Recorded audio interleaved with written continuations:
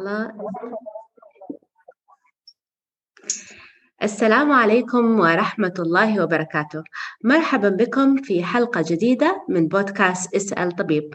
محدثتكم دكتورة لميس بوحليقة، واليوم معانا ضيف مميز وشيق، وأطلق عليه البعض الدكتور الشيق والشقي. معانا دكتور عادل سجواني، أخصائي طب الأسرة بمستشفى فقيه الجامعي بدبي، ومهتم بالأمراض المزمنة والأمراض النفسية، ناشط على قنوات التواصل الاجتماعي والقنوات الإعلامية المرئية. واليوم معانا في موضوع مهم ومميز رح يهم كل موظف، وهو عن الإنهاك الوظيفي. مرحبا بك دكتور عادل، وحياك الله في بودكاست اسأل طبيب.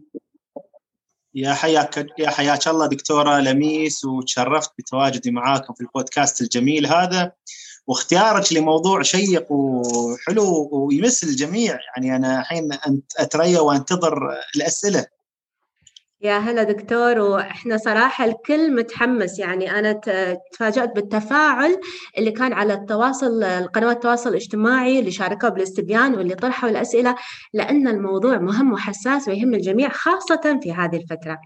لكن دكتور، لو نبتدي بشو المقصود بالإنهاك الوظيفي؟ طبعا الإنهاك الوظيفي الناس تعتقد أنه هو دلع، انه والله الشغل وايد ولازم نكرف ولازم نتعب، والناس كلها تتعب ولازم الناس كلها تكرف ولا ما بتشتغل. في الواقع هذا الكلام غير صحيح. هناك دراسات تثبت ان الانهاك الوظيفي او البيرن اوت، او بعضهم ترجموه الاحتراق الوظيفي، هو يقلل من الانتاجيه في العمل. هاي المشكله. يعني الناس تقول انت اشتغلت وايد او كرفت وايد فراح تنتج وايد. الواقع لا، هذا الكلام صحيح، لكن احنا ممكن نوصل لنقطه معينه ان انت اذا اشتغلت اكثر من هاي القدره اللي انت قاعده تسويها، انتاجيتك راح تقل، وانت قاعد تحرق نفسك وتنهك نفسك، ولكن انتاجيتك قليله جدا. فنتكلم ليش نتكلم عن البيرن اوت او الانهاك الوظيفي. يعرف في تصنيف الامراض الدولي ICD-11 انه ظاهره مهنيه. الناس تعتقد انه مرض، هو مش مرض، هو ظاهره مهنيه. ظاهره مهنيه بسبب العمل، بسبب الوظيفه. هو عباره عن توتر او ستريس يحصل بسبب العمل اذا ما تم معالجته بالشكل الصحيح. قبل كان يقولون بشكل عام الانهاك الوظيفي هو عباره عن تعب، ارهاق من العمل. لا، ICD-11 او تصنيف الامراض جعل له 3 محاور. يعني عشان انت شخص معين بالانهاك الوظيفي لازم يكون عنده 3 امور. الشيء الاول انه ما عنده طاقه، يعني ويكون هذا بسبب العمل وليس بسبب اسباب شخصيه. يعني والله ما عندي طاقه لاني مثلا ما نمت عدل او ما نمت زين، لا يكون ما عنده طاقة بسبب العمل. يعني يكون شيء له علاقة بالعمل وليس له علاقة بالأسباب الشخصية. يكون ما عنده طاقة، دائما يحس أن طاقته قليلة جدا. ودائما الشيء الثاني يحس أن بينه وبين العمل وبين دوامه في مسافة، في عقليا، يعني كأنه هو منفصل، في انفصال عقلي بينه وبين الدوام. فتشوفينه دائما ينظر إلى دوامه بسلبية، ينكت عليه، يتمسخر، يعني يكون نوعا ما ساخر، وكذلك تقل كفاءته الوظيفية. هاي 3 أمور. إذا الإنسان وصل لمرحلة أنه هو ذهنيا مبتعد عن العمل وإنتاجيته في العمل قليلة، وكله يحس مع أنه يشتغل مو بشغل وايد، بس كله يحس أنه هو ما طاقته في العمل قليلة، فنحن نوصل إلى الإنهاك الوظيفي. والدراسات تثبت أن أكثر من 30% من الموظفين في أي وظيفة هم منهكين وظيفيا، ويزداد هذا مع العاملين في القطاع الصحي. نعم دكتور، وفعلا هني انت ضغطت على وتر حساس ان الموضوع هاي والظاهرة الانهاك الوظيفي منتشرة ما بين عدة قطاعات، خاصة مع الاوضاع اللي حاليا العالم يمر فيها. الجائحة، الناس كثير منهم مثلا موظفين في الحجر، فمعناته في نقص موظفين، ظروف اقتصادية وغيرها. ففي ضغوطات، ومثل ما تفضلت أن القطاع الصحي خاصة يعاني منها يمكن أكثر عن غيره. دكتور زين، شو إحنا نقدر إن إحنا يعني الواحد ينتبه لنفسه؟ أنت ذكرت عن ثلاث أعراض رئيسية أن هي لها علاقة بالعمل: قلة الطاقة المتعلقة بالعمل، الانفصال عنه، التفكير إنه يعني الواحد أصلا دائما ينظر لها بنظرة سلبية. هل هناك أعراض أخرى قد تكون صحية أو مزاجية ممكن تدل أن هذا الشخص في احتراق وظيفي؟ نعم، طبعا الأعراض كثيرة. أنا يوم تكلمت على 3 محاور أقول هذا ضمن التعريف. يعني ما يصير الإنسان يقول أنا منهك، لأن بعض الناس الحين جالسين مع بعض الزملاء في العمل يقول لك أنا منهك، أنا تعبان، أنا مصاب بالبيرن أوت، أنا بيرن أوت، أنا منهك وظيفيا. لا، هذا الكلام غير صحيح. بعض الناس يعتقد أن لو شوية هو يبذل جهد في العمل وتعب يعني هو منهك. هذا غير صحيح. أنت تشتغل فلازم تتعب. التعب شيء طبيعي. لكن لو نتكلم على البيرن أوت كتعريف لازم يكون فيها 3 عوامل. هذه ال3 عوامل هي عوامل عامة رئيسية عليها تنتج أو تصير أعراض أو سيمتومز. وهذه الأعراض تختلف بين الأعراض الجسدية والأعراض النفسية والأعراض الاجتماعية اللي الإنسان يقدر يقول لهذا الشخص هو مصاب بالبيرن أوت أو بالإنهاك الوظيفي. فمثلا من العوامل الجسدية أن الإنسان اللي منهك وظيفيا مرات ما يعرف، بس هو يصاب بأعراض جسدية ما لها تفسير. تشوفين الموظف دائما إلى صداع متكرر، آلام في الظهر، آلام في المعدة، انتفاخات، يروح عند الدكتور يسوي فحوصات الدنيا والآخرة، يقولوا له صداعك ما فيك شيء. يقولوا له آخر شيء فيك شقيقة أو مايجرين، وما في شقيقة أو مايجرين. يقولوا له والله أنت بطنك ينتفخ ويعورك، أنت فيك قولون عصبي، سوينا لك منظار، سوينا لك كل شيء، فحوصاتك طبيعية. عنده آلام في الظهر، يقولوا له مسكن، علاج طبيعي، سيلبريكس، هاي الأدوية، ويقول ما تحسنت. فهاي الأعراض الجسدية قد تكون صورة أو تفسير للإنهاك الوظيفي. يكون الشخص ما عنده مرض جسدي، وإنما تظهر الإنهاك الوظيفي، تظهر متلازمة الإنهاك الوظيفي أو البيرن أوت على شكل أعراض جسدية. هذا الشيء الأول. وممكن تظهر على شكل أعراض نفسية. تشوفين الشخص مصاب يعني ببعض الأعراض اللي الناس تقول أنت فيك اكتئاب، فيك إحباط، أنت شفيك. فمثلا نلاحظ أنه ما عنده طاقة، مزاجه نازل، يا ينام وايد يا ما ينام وايد، نومه قليل أو نومه كثير، شهيته للأكل تتغير، نومه يخترب، مزاجه يخترب، يوم يقول له مثلا قوم نطلع ما له خلق، كله يبغى يجلس في البيت. فمرات يكون هذا انعكاس لوجود الإنهاك الوظيفي. وهناك أعراض اجتماعية ووظيفية. تشوفينه وايد ياخذ سكليب، وايد يغيب عن العمل، إجازات مرضية. مرات هو يتعمد ياخذ إجازات مرضية عشان يشرد من الدوام، مرات لا، مرات هو يعتقد أنه في شيء. اليوم راسي عورني، يوم زكمان، يوم بطني عورني، يوم ظهري عورني. هو يعتقد فعلا أنه هو عنده أسباب. يقول الدوام ليش ما يستوعبون هالشيء؟ الواقع لا، انه مصاب بالانهاك الوظيفي ويظهر على شكل اعراض. ففريكونس كليفرز او اللي ياخذون الاجازات المرضيه بشكل متكرر. بعد من الاعراض الوظيفيه والاجتماعيه تحسينه انه هو دائما على اعصابه في العمل. بعض الموظفين نحن نسميهم كبريت، ان من تيجي تكلمينه في شيء يلبق.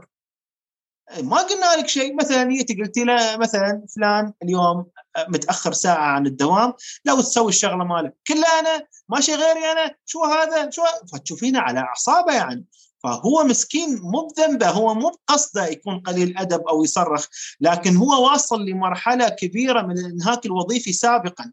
فيوم تين تزيدين عليه شغله يكون ارتبل، يكون جدا يعني متشنج من هذا الموضوع، فهو مصاب بالانهاك الوظيفي. وهذا يخلق للاسف بيئه سيئه مع الزملاء وفي العمل، ويخلق عمل غير منتج اصلا. لان اذا الموظف ما كان مرتاح وظيفيا ومصاب بالانهاك راح تصير مشاكل وضرائب وتحيزات، ويبدون عاد يضحكون عليه، يتمسخرون عليه، ممكن يعاقبونه، وهذا يزيد من انهاكه الوظيفي بشكل كبير جدا. فالموظف اذا كان نوعا ما غير يعني يعصب بسرعه في العمل وبسرعه يتشنج، فهو مصاب بالانهاك الوظيفي. طريقه ثالثه، وانا ابتسم يمكن لاني مريت فيها يوم من الايام، ان الواحد يصير ساخر جهه عمل، ينكت وايد على العمل، ينكت وايد على الدوام. طبعا ما يرمي ينكت على دوامه، ينكت بشكل عام. فالضحك والمسخره والنكت والهذا، هذه تدل على ان الموظف مصاب بالانهاك الوظيفي وعنده سيبريشن من العمل، ما يهمه يعني شو يصير.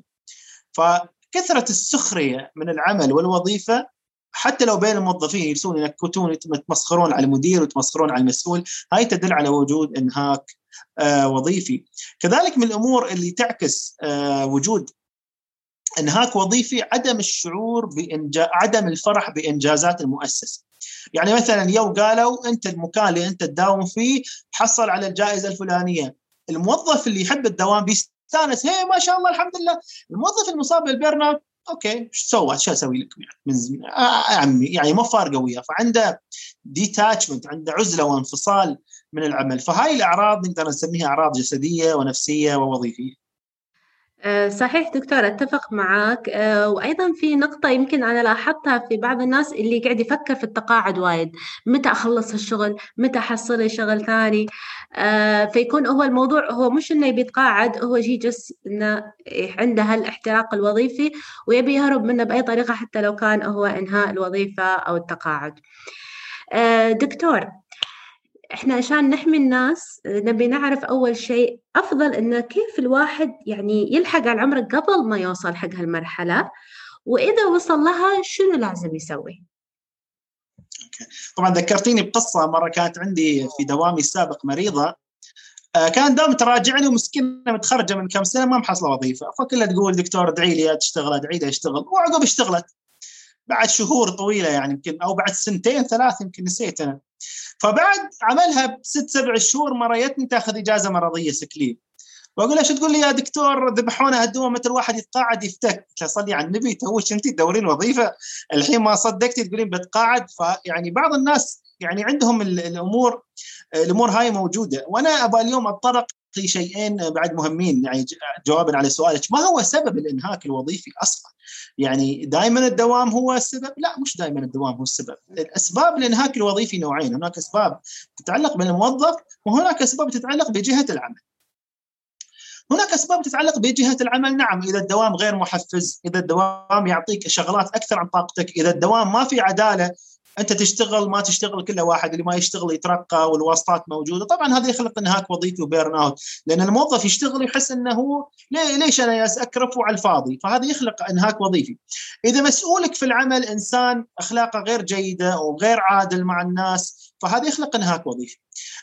كذلك هناك أسباب شخصية، يعني ممكن يكون الإنسان عنده بعض الأمراض اللي تزيد من قابلية الإنهاك الوظيفي، يعني إنسان عائلته معروفة أنها هي عندها جينات اكتئاب، هم مكتئبين، فهو ما يكون أكثر تقبلا للإنهاك، تعطيه شغلة واحدة يحس أنه هو وايد تعب ودش في إحباط، هذا شيء له.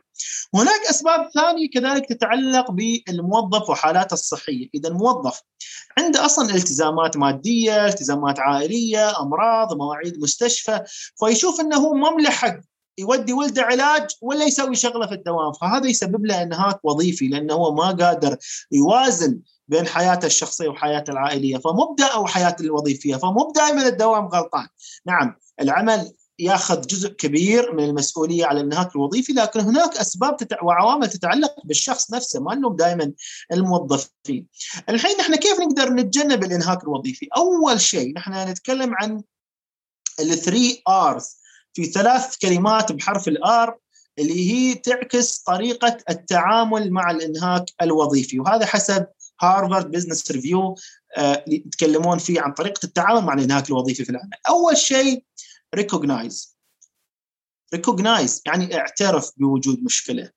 أي مشكلة يا دكتورة لميس تبدأ بالاعتراف بالمشكلة. يروح مريض سكري ما يعترف انه هو في سكري، فشي يسوي؟ يبدا ياخذ زي زيتون وما ياخذ ادويه، ويبدا ياخذ اعشاب ويروح يسوي اشياء كثيره، ليه ما حالته تتدهور؟ يقول لك دكتور بدت ايدي وريلي تنمل، بديت اعطش وايد. فيوم تقول له السكر مالك عالي، يقول لك زين دكتور ريلي بعدها تنمل، يقول له والله نعطيك ادويه بس ترى الخراب في الاعصاب صار، انت ما اعترف بوجود مشكله مرض السكري فما عالجته. لازم تعترف بوجود المشكلة أول شيء. نفس الشيء بالنسبة للإنهاك الوظيفي، إذا أنت ما تعترف أن بوجود مشكلة سواء على مستوى المؤسسة إذا أنت مسؤول المؤسسة أو على مستوى الشخص، إذا ما اعترف بوجود مشكلة فأنت ما راح تقدر توصل للحل. recognize you have a problem، عندك مشكلة سواء على مستوى العمل أو على المستوى الشخصي. الحين الآر الثاني reverse، يعني حاول تعكس هاي المشكلة. كيف تعكس هاي المشكلة؟ يعني كيف نقدر نحسب البيرن اوت؟ حساب البيرن اوت سابقا يعتمد على على نوعين من الكويستشنيرز. هناك كويستشنير اسمه مازلاخ، كويستشنير الماني، يعتمد على بعض الأسئلة اللي تقيس البيرن اوت عند الموظفين، وهذا المعتمد تقريبا، وتم تطوير المازلخ لكثير من الوظائف، سوى واحد خاص بالهيلث كير، واحد خاص بالهندسة، واحد خاص بالإدارة، يعني فتم تطويره. وهناك واحد ثاني اسمه كوبنهاجن انفنتوري، وكذلك يقيس بعض العوامل المرتبطة بالدي بيرسوناليزيشن وهالأمور. بجميع الأحوال دكتورة لميس، أنا عندي سؤال: إذا أنت منهكة وظيفيا وطرجتك كويستشنير بتسوينه؟ ما أنت منهكة وظيفيا اصلا مالي خلقه، واحس انه ما بعطيها الكويشنير، بقول هذه اصلا ما هامهن، ما هامها. يعني اذا انا منهك وظيفيا وتعبان، يوم بيوصلني كويستشنير بسويه. وهاي غلطه كثير من جهات العمل. جهات العمل شو تسوي؟ تقول نحن نبغى نقيس الشيء الفلاني، طرشوا ايميل، عقب يوصل السيرفي او الدراسه، والله ما شاركوا غير 20% من الموظفين. شو هالموظفين ليش ما يشاركوا؟ موظفينك فيهم بيرن اوت. كيف تبي واحد فيه بيرن اوت وانهاك انه يشارك في كويستشن؟ هو لا خلق اصلا. بعدين ثاني شيء هو يشوف عدم عداله في الوظيفه، فيقول شو اسوي في الكويستشن؟ سويته ما سويته كله واحد. فشو الفرق يعني؟ ما شاف شيء محسوس امامه بالتغيير. فهاي طبعا مشكله. فهاي الطرق التقليديه. هناك طرق اخرى بديله حاليا بالتطور العلمي عن طريق الذكاء الاصطناعي، قياس معدل البيرن اوت عن طريق ملامح الوجه، ملامح الشخص. وانا عرضت قبل كم سنه مع زملائي في معرض جايتكس احد هالبروجكتات اللي تقيس البيرن اوت او الانهاك الوظيفي عن طريق الفيشل ريكوجنيشن او البيرن اوت. هناك طرق جديده لحساب البيرن اوت، لكن لازم نعترف بوجود مشكله ونعكسها. الحين نعكسها مثل ما تكلمنا عن الاسباب. بما ان انا عندي اسباب شخصيه لازم احلها. يا اخي اذا ما تنام عدل نام عدل. ترى اي انسان طبيعي اذا مو بشبعان نوم، مو بشبعان رقاد، شيء طبيعي بيعصب ثاني يوم في الدوام. لا تقول انا منهك وظيفيا وانت سهران امس الشيء.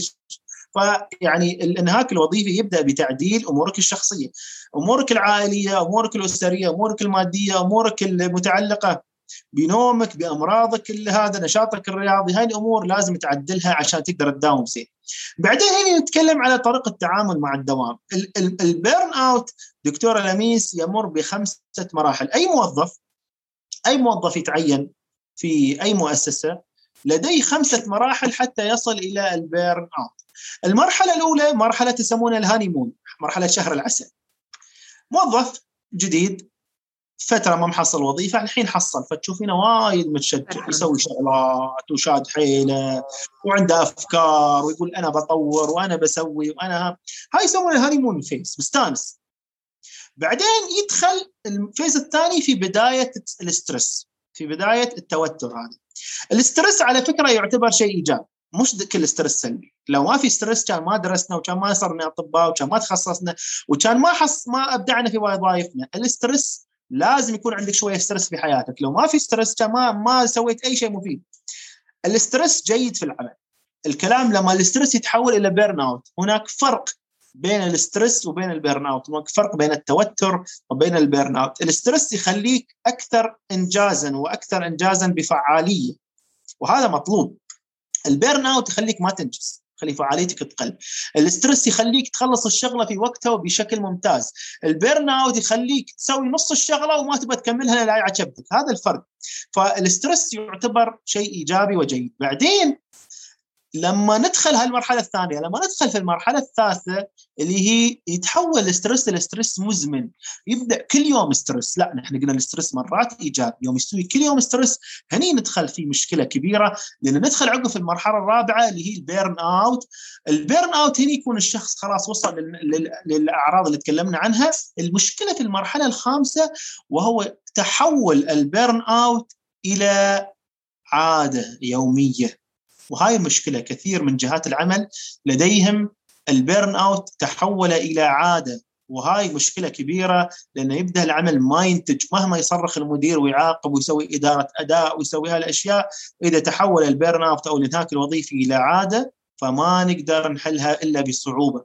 فالكلام نحن لازم ما نوصل الناس إلى المرحلة الثالثة والرابعة والخامسة. الموظف في الهانيمون راح يخلصها، راح يدخل في مرحلة بداية الاسترس. هاي المرحلة الثانية لازم نحن جهات العمل يكون عندها خطط جيدة لمنع الموظف من التوجه إلى الكرونيك ستريس أو الستريس المزمن أو البيرن اوت. طبعا الجهات العمل لازم يكون عندها جوب ديسكريبشن كلير، لازم يكون عندها وصف وظيفي جيد لكل موظف. لازم تحرص على وجود بروفيشنال ليدر، وجود سلم وظيفي جيد. يعني انا اذا احس اني انا اشتغلت ما اشتغلت شو بحصل بعد 5 سنوات؟ ولا شيء، فليش اشتغل؟ فالسلم الوظيفي الجيد، العداله في الترقيات، العداله في التعيينات، وجود رئيس مباشر جيد على شفافيه، ما يتسلق على رؤوس الاخرين. كثير من الرؤساء المباشرين يخليك انت تشتغل، عقب يروح عند الاداره العليا يقول انا سويت، موظفيني ما يفهمون شيء، انا سويت. هذا يخلي موظفينك باكر ما يشتغلون لك. فهاي يسوي انهاك وظيفي، يسوي هالامور. العدالة في العمل، وكذلك على مستوى الأشخاص ننصحهم بالآتي: أول شيء اطلب المساعدة. ثاني شيء إذا عندك أمور نفسية راجع الطبيب النفسي. الشيء الثالث والمهم جدا، وازن بين حياتك العائلية وحياتك العملية. الدوام عمره ما يخلص. أنا أشوف وايد مرضى كبار في السن ويقولوا لي احنا يوم كنا مسؤولين سوينا وسوينا والحين ما حد يذكرنا. طبعا ما حد يذكركم لانك انت سويت في عملك وخلاص، خلص عملك. فلا تحط في بالك ان انت يوم من الايام الناس بتسوي لك تمثال وبتقول هذا اينشتاين. انت مو باينشتاين، انت موظف تسوي شغلك. فكثر ما تعطي حق شغلك تفيد الناس، لكن لازم تفيد نفسك واسرتك، لان انت حياتك الشخصيه ما تتعوض. ابوك بيكبر، امك بتكبر، عيالك بيكبرون، وما راح تشوفهم بسبه عملك. فوازن بين حياتك الاسريه والعمليه. مهما تقول دوامي كرف ما بيفيدك، عائلتك بتفيدك اكثر، وهاي اللي بيتذكرونك. الحين انت محتاج تنجز في عملك بشكل كبير جدا، لكن لازم توازن. اذا توازن صدقني راح تنتج اكثر في عملك. It's not about the quantity, it's about the quality. مع الاسف بعض جهات العمل تحاسبك على الحضور والانصراف، ما تحاسبك على كمية العمل، وهي المشكلة. تشوف موظف ما شاء الله يبصم حضور وانصراف، ما عنده دقيقة تأخير، شو سوى؟ ولا سوى شيء، شاي وقهوة وسوالف وجرايد. موظف ثاني يمكن ساعة متأخر، يمكن يطلع شوي من وقت، يمكن يرقد ويتأخر، لكن مخلص بروجكتات ومخلص أشياء وايد. آخر شيء يعطون حق الموظف الثاني والله أنت مثلا أنت وايد عندك يعني شو يسمونه، حتى نسيت شو يسمونه، الغياب مالك والأوقات العمل مالك ممتازة، وهذاك يقولوا له أنت تتأخر على الدوام. هذا غلط. هاي طرق صار لها 40 سنة لازم تتغير. فالتعامل مع البيرن اوت يبدأ بالمؤسسة وكذلك بالفرد. شكرا دكتور، صراحة معلومات جدا قيمة، وحبيت نقطة أن كل شخص ممكن يمر في مراحل، ففي دور للمؤسسة وفي دور للفرد عشان يحمون نفسهم من البيرن اوت. ونقطة أن الواحد يطلب مساعدة سواء من الطبيب، من العمل، من الأخصائي، هذين الموجودين، يعني don't be stuck alone. يعني وأعتقد دكتور أن هني في نقطة، ولاحظت يعني من المتابعين يقولون إحنا نعرف أن إحنا تعبانين، نعرف أن مجهدين، بس بعضهم يخاف يكلم مديره، أو ما يبي يظهر هذا البرن أوت قدام زملائه، أو عنده رهبة من أن التعبير عن مشاعره. فأنا أعتقد يعني هذه لأن أنا سويتها وأنا أسوي الكوتشنج حق موظفين، جدا مهم الكوميونيكيشن شانل ما بين الموظف ومرؤوسه وجهة عمله بشكل عام إنها تكون مفتوحة. يعني وهذا الشيء مو لما يوصل بيرن أوت، قبل يعبر، يقول أنا حاب هالشيء، محتاج هالتقدير، محتاج الراحة، الإجازات الموجودة أصلا لهالأمور هذه، إن الواحد ياخذ بريك، يسوي ريفرش، يرجع للعمل بنفسية جيدة، فيستغل هذه النقاط. فشكرا دكتور أنك أنت ذكرتهن. وأنا عندي بعد استفسار ثاني، شو أشياء صغيرة ممكن الواحد يسويها بشكل يومي خلال أيام الأسبوع أو خلال الويك أند، اللي ممكن تعطيه شوية مثل يشحنه أو يعطيه ريشارج عشان تجيله طاقة العمل؟ شو تنصح؟ اليوم 3 مرضى عندي في العيادة قلت لهم نفس الجملة، قلت لهم لو يستوي أكتب مايندفولنس على بريسكريبشن كان كتبتها. تمارين التأمل والصفاء الذهني أو اللي نسميها المايندفولنس وايد الناس تهملها، هي وايد مهمة. لو يستوي أكتبها كوصفة طبية كان كتبتها. المايندفولنس هي تمارين الصفاء الذهني. دكتورة نحن نعطي وايد وقت حقنا وحق عوائلنا وربعنا وحق دوامنا وننسى أنفسنا. منو فينا يقعد في اليوم 5 دقائق بدون موبايل، بدون حد يجلس روحه كذي يسترخي ويفكر؟ ما في. المايندفولنس وايد يساعد على تعديل نفسيتك، تعديل مزاجك، تعديل طرقك الإدراكية. فهاي الأشياء البسيطة. ادخل يوتيوب اكتب تمارين صفاء الذهني أو mindfulness 5 minutes at home، 5 دقائق في البيت. في ابلكيشنز على الموبايل، على الايفون او الاندرويد او الهواوي او السامسونج، مايند سبيس، مايندفولنس، تقدر تنزلهم وتمارس المايندفولنس. انا اعتقد المايندفولنس وايد مهم جدا لتعديل مزاجك، هالشيء الاول. الشيء الثاني من الامور اللي تسبب روتين وايد في حياتنا، الروتين مشكله، دوام بيت دوام. هسه ربعنا المواطنين شو تسوون؟ لا دكتور احنا نغير جو. وين صرنا؟ المول لسنا كافيه، فتح مطعم جديد لسنا، فتح كافيه جديد لسنا. زين شو تاخذ؟ ترى هو سبانيش لاتيه، هو كابتشينو، ويقول لك هذا الكافيه يسوي ريوق فنان، هو بيض يحطه ويا لحم، يحطه ويا سلم، ويحط بندك. زين هو اخر شيء نفس الاكل. هاي اشياء حلوه، هاي اشياء مهمه، اشياء جميله، بس شو الاكشن اللي انت سويته في حياتك؟ ماشي، ما في اكشن. جربت بندكت بسلم، وين جربت بندكت بتركي؟ هاي اللي سويته يعني، ما جربت شيء جديد. من الاشياء اللي وايد تعدل مزاجك وتخليك تقلل من الانهاك الوظيفي هو انك تسوي مغامره. مره كنت اكلم مريضه اقول لها سوي مغامره، قالت لي شو اسوي؟ قلت لها عقي عمرك بسكاي دايف. صارت عقت عمرها، استانست. فانا الصراحه ما اتجرأ اسويها، ما ادري كيف أنا سويتها جربتها يعني. دكتور، أنا قطيت بعمري من طيارة قبل 7 سنين، ما عدتها بس كانت رائعة يعني. ففعلا هالمغامرات تفيد. والله هو مهم. انا ما اروح معك عمري من باب السياره يعني، لكن انا يعني اعترف ان هاي امور وايد مهمه، وفعلا لانها مغامره يتم الانسان مستانس فتره طويله عقبها، ومن حزتها يخاف، لكن من يتذكر يقول والله فريت عمري، والله شي استوى. عندي كذلك مريض هو وزوجته عندهم نوع من الاكتئاب، قلت لهم روحوا جيت سكي. قالوا ما نعرف نتسبح. قلت لهم ما عليه، غرقوا بينقذونكم. قالوا شو تتمسخر دكتور؟ سيروا انتم جربوا. والله وطاحوا وانقذوهم وما يشو. اقول دكتور ورطنا. اقول له شو الاكسبيرينس؟ يقول حزتها متنا خوف، لكن الحين نتذكر نضحك. اقول لهم شوفوا هاي تتذكر تضحك، هاي وايد مهمه لك. نحتاج اكشن، نحتاج مغامره، تغيير في روتين حياتنا. تغيير الروتين مو بيعني لسنا بيت فلان ونزلت سناب شات وصرت مطعم، لا، تغيير الروتين هو عمل مغامره. هاي الامور بين الحين والاخرى وايد تعدل مزاجك وتقلل من الانهاك الوظيفي. جميل دكتور. إذا رسالة للمتابعين إن خوضوا تجربة جديدة، مغامرة بتخليكم سعيدين، لو كانت صغيرة وجديدة عنكم، بتضيف لكم شيء جديد في حياتكم، بتشيل عنكم أيضا الإنهاك الوظيفي في العمل. دكتور الحديث معك جدا ممتع، وفي ما شاء الله وايد أسئلة جتني، وكثير منهن يتمحور عن كيف يتعاملون مع مدرائهم. في البعض عنده مشاعر أنه مظلوم، أو أن مديره ما يسمع له، أو أقل خبرة.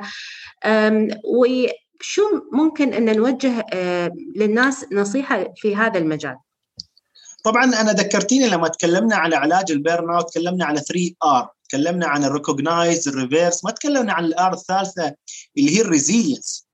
ريكوجنايز، ريفيرس، ريزيلينس. الريزيلينس يعني المرونه، اللي الحين يتفلسفون يقولون اجايل ما اجايل. هي الريزيلينس او المرونه، ان الواحد يكون اكثر مرونه في حياته. انت اذا كنت انسان تتحسس بصغيره وكبيره في العمل، ما راح تقدر تنجز، راح تصاب بانهاك وظيفي بشكل كبير. اخر شيء العمل ليس بيئه العاب، ليست فان سيتي، ليست مكان هو اخر شيء يطلب منك مهام. هاي المهام مرات انت ما تعجبك، لكن هي لمصلحه العمل. يمكن انت ما تشوفها صحيحه، بس الاداره العليا تشوفها صحيحه. فلا يكون عندك مرونه، تكون اكثر ريزيلينس، تكون اكثر مرن في التعاطي مع عملك. من طرق التعاطي هو التعاطي مع المدير. جوابا على سؤالك، كثير من المدراء هم جيدين، لكن بعض الناس حاطين في مخهم ان مديري تعبان. ممكن مديرك يكون تعبان، ما اقول لا يعني، لكن كثير من المدراء جيدين، لكن في بينك وبينهم مشكله في التواصل، في الكوميونيكيشن.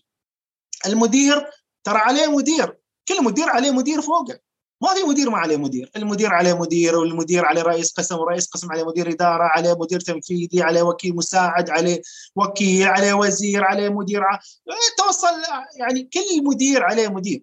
فهو مرات عليه ضغط من المدير اللي فوقه يبغى إنجاز معين، فهو كيف ينجزه؟ يخبرك أنت موظف تحته أنك تسوي الشغلة معاه. أنت إذا ما تقدر تسوي الشغلة، إذا أنت تتدلع طبعا راح يعاقبك، شيء طبيعي، لا تقول مديري تعبان. إذا أنت مو بتدلع، أنت سويت الشغلة زين، لكن إذا أنت كل شيء تقول هي نعم نعم نعم، عقب يعطيك 100 شغل، عقب ما تسوي على الوقت، شيء طبيعي راح يعصب. ليش يعصب؟ لك ما سويت الشغل على الوقت. تقول والله وايد يعطوني الشغل، إذا ما قلت. يعني في مشكلة في التواصل مرات. تقول لي اوكي تمام عطوه والله وايد شغل، اخر شيء ما في ما سلمنا. المدير مالك ياسين هزب من المدير اللي قبله، فالمدير يهزب او هاوشك او اعطاك كلمتين، فانت لازم تكون اكثر شفافيه، تقول له والله ادري الشغل وايد مهم بس انا ما قادر اسوي 100 شغله، خلوني اسوي 50 شغله. مرات بعض المدراء يستوعب هذا الشيء، لكن المدير اكيد ما راح يتقبل منك اذا انت قلت نعم حاضر وعقب ما سويت، تقول وايد شغل، خليك شفاف وقول هالشيء الاول. اذا مديرك لا، انت تصر ان مديرك غير جيد، مديري مثلا تعبان يسبونه، هذا زين، شو تسوي فيه؟ انت تقدر تروح للمدير اللي فوقه. ما قدرت تروح للمدير اللي فوقه، يا اخي حاول تتعامل مع مديرك بمرونه، طنش شوي، خليك اكثر مرونه، اكثر يزيد، طنش، ترى ما في مدير مثل الناس، دائما في مدراء زين مدراء لا. شفت فعلا مديرك فعلا انسان غير جيد وسيء، اطلب نقل لقسم ثاني، يا اخي دور دوام ثاني، يعني دائما في حلول. التحرطم والكلام كذي ما راح يفيدك بشيء. انت خل في بالك ان كل دوام يحتاج شغل، اذا انت جاي دوام بس عشان تاكل وتشرب وتطلع متى ما تبغى وعندك مواعيد تسويها وتقول والله مديري ما يخليني اطلع، معاه حق، شو انت جاي تشتغل ولا جاي شو تسوي؟ لكن اذا فعلا مديرك تعبان، فنصيحه انك تتعامل معاه بمرونه، تحاول تفهم وشو يبغى، تتواصل معاه بشكل جيد. اذا فعلا هو مدير سيء اطلع من عنده. صحيح. شكرا دكتور. وفعلا تهنين ذكرت نقطة أن الواحد ما كل شيء يقول نعم، يعني مرات كلمة لا هي كلمة تحمينا من الأثر مالها، ونحدد أولوياتنا في العمل، ونذكر مدراءنا شو الأولويات اللي هي مثلا مرتبطة بالعمل، فشنو نبدي إنزين وشنو ممكن نحتاج كدعم. وبالنهاية الخيارات موجودة، وأيضا خيار أن الواحد يغير عمله موجود دائما. دكتور يعطيك ألف عافية، ويمكن لو نختمها برسالة خاصة للقطاع الصحي، لأن احنا نعرف أن في الكثير حاليا يمر بساعات عمل طويلة، يجوز في نقص موظفين، يجوز في ظروف حاليا مختلفة، فشو كلمة أو رسالة توجه لهم إياها؟ والله الله يسلمك، نقول الله يعطيهم العافية. الدراسات كلها تثبت أن القطاع الصحي 50% منه مصاب بإنهاك وظيفي، خاصة مع جائحة كورونا زادت النسبة. أكثر الناس المصابين بالإنهاك الوظيفي، قاعد أشوف الجيرنال أوف جنرال ميديسن شافت أن أكثر 3 تخصصات مصابة بإنهاك وظيفي عالميا هي الطوارئ والعناية المركزة وأطباء الأسرة. أنا يعني فهذين مصابين بشكل كبير، انهم يتعاملون مع المرضى بشكل مباشر وبشكل مكثف. فنحن نقول الله يعطيهم العافية جميعا، ونقول لهم جزاكم الله خير، إن شاء الله نتخلص من هالجائحة، لكن في نفس الوقت ندعو الجهات إلى التعامل بشكل آخر، يعني شكل جديد مع موضوع الإنهاك الوظيفي لدى الطاقم الصحي والطبي، لأن كورونا ما راح يخلص في يوم يومين، وكنا نقول لهم جماعة ضحوا وما قصروا، ضحوا وكرفوا وما قصروا. لكن أعتقد الحين نحتاج ننظر نظرة جديدة في موضوع الإنهاك الوظيفي لدى القطاع الصحي. نقول لهم جزاكم الله خير وفي ميزان حسناتكم، لكن حاولوا إنكم تعطون وقت لنفسكم، لأن إذا ما أعطيت وقت لنفسك حتى لو تقول أنا في قطاع صحي، آخر شيء أنت راح تصير تتحول من طبيب أو ممرض تتحول إلى مريض. يعطيك العافية دكتور. ونعم هذه مهم أن الواحد ينتبه أن نفسك هي أهم شيء في حياتك، فحافظ عليها، حافظ على صحتك، حافظ على توازن حياتك، وإن شاء الله أن الكل يقدر أنه يتخطى هذه المرحلة وتواصل مع مديرك وأطلب الدعم. شكرا لك دكتور، صراحة كانت جلسة جدا مفيدة، أنا شخصيا استفدت منها وراح أطبق الكثير منها إن شاء الله، وأنصح المتابعين أن اللي سمعوا الحلقة واستفادوا منها أيضا يشاركونها زملائهم ومن يحبون. وبهذا نختم جلستنا وبودكاست اسأل طبيب، ونراكم في حلقة قادمة. محدثتكم لميس بوحليقة. شكرا لكم. شكرا لك دكتور. يا الله يحفظك.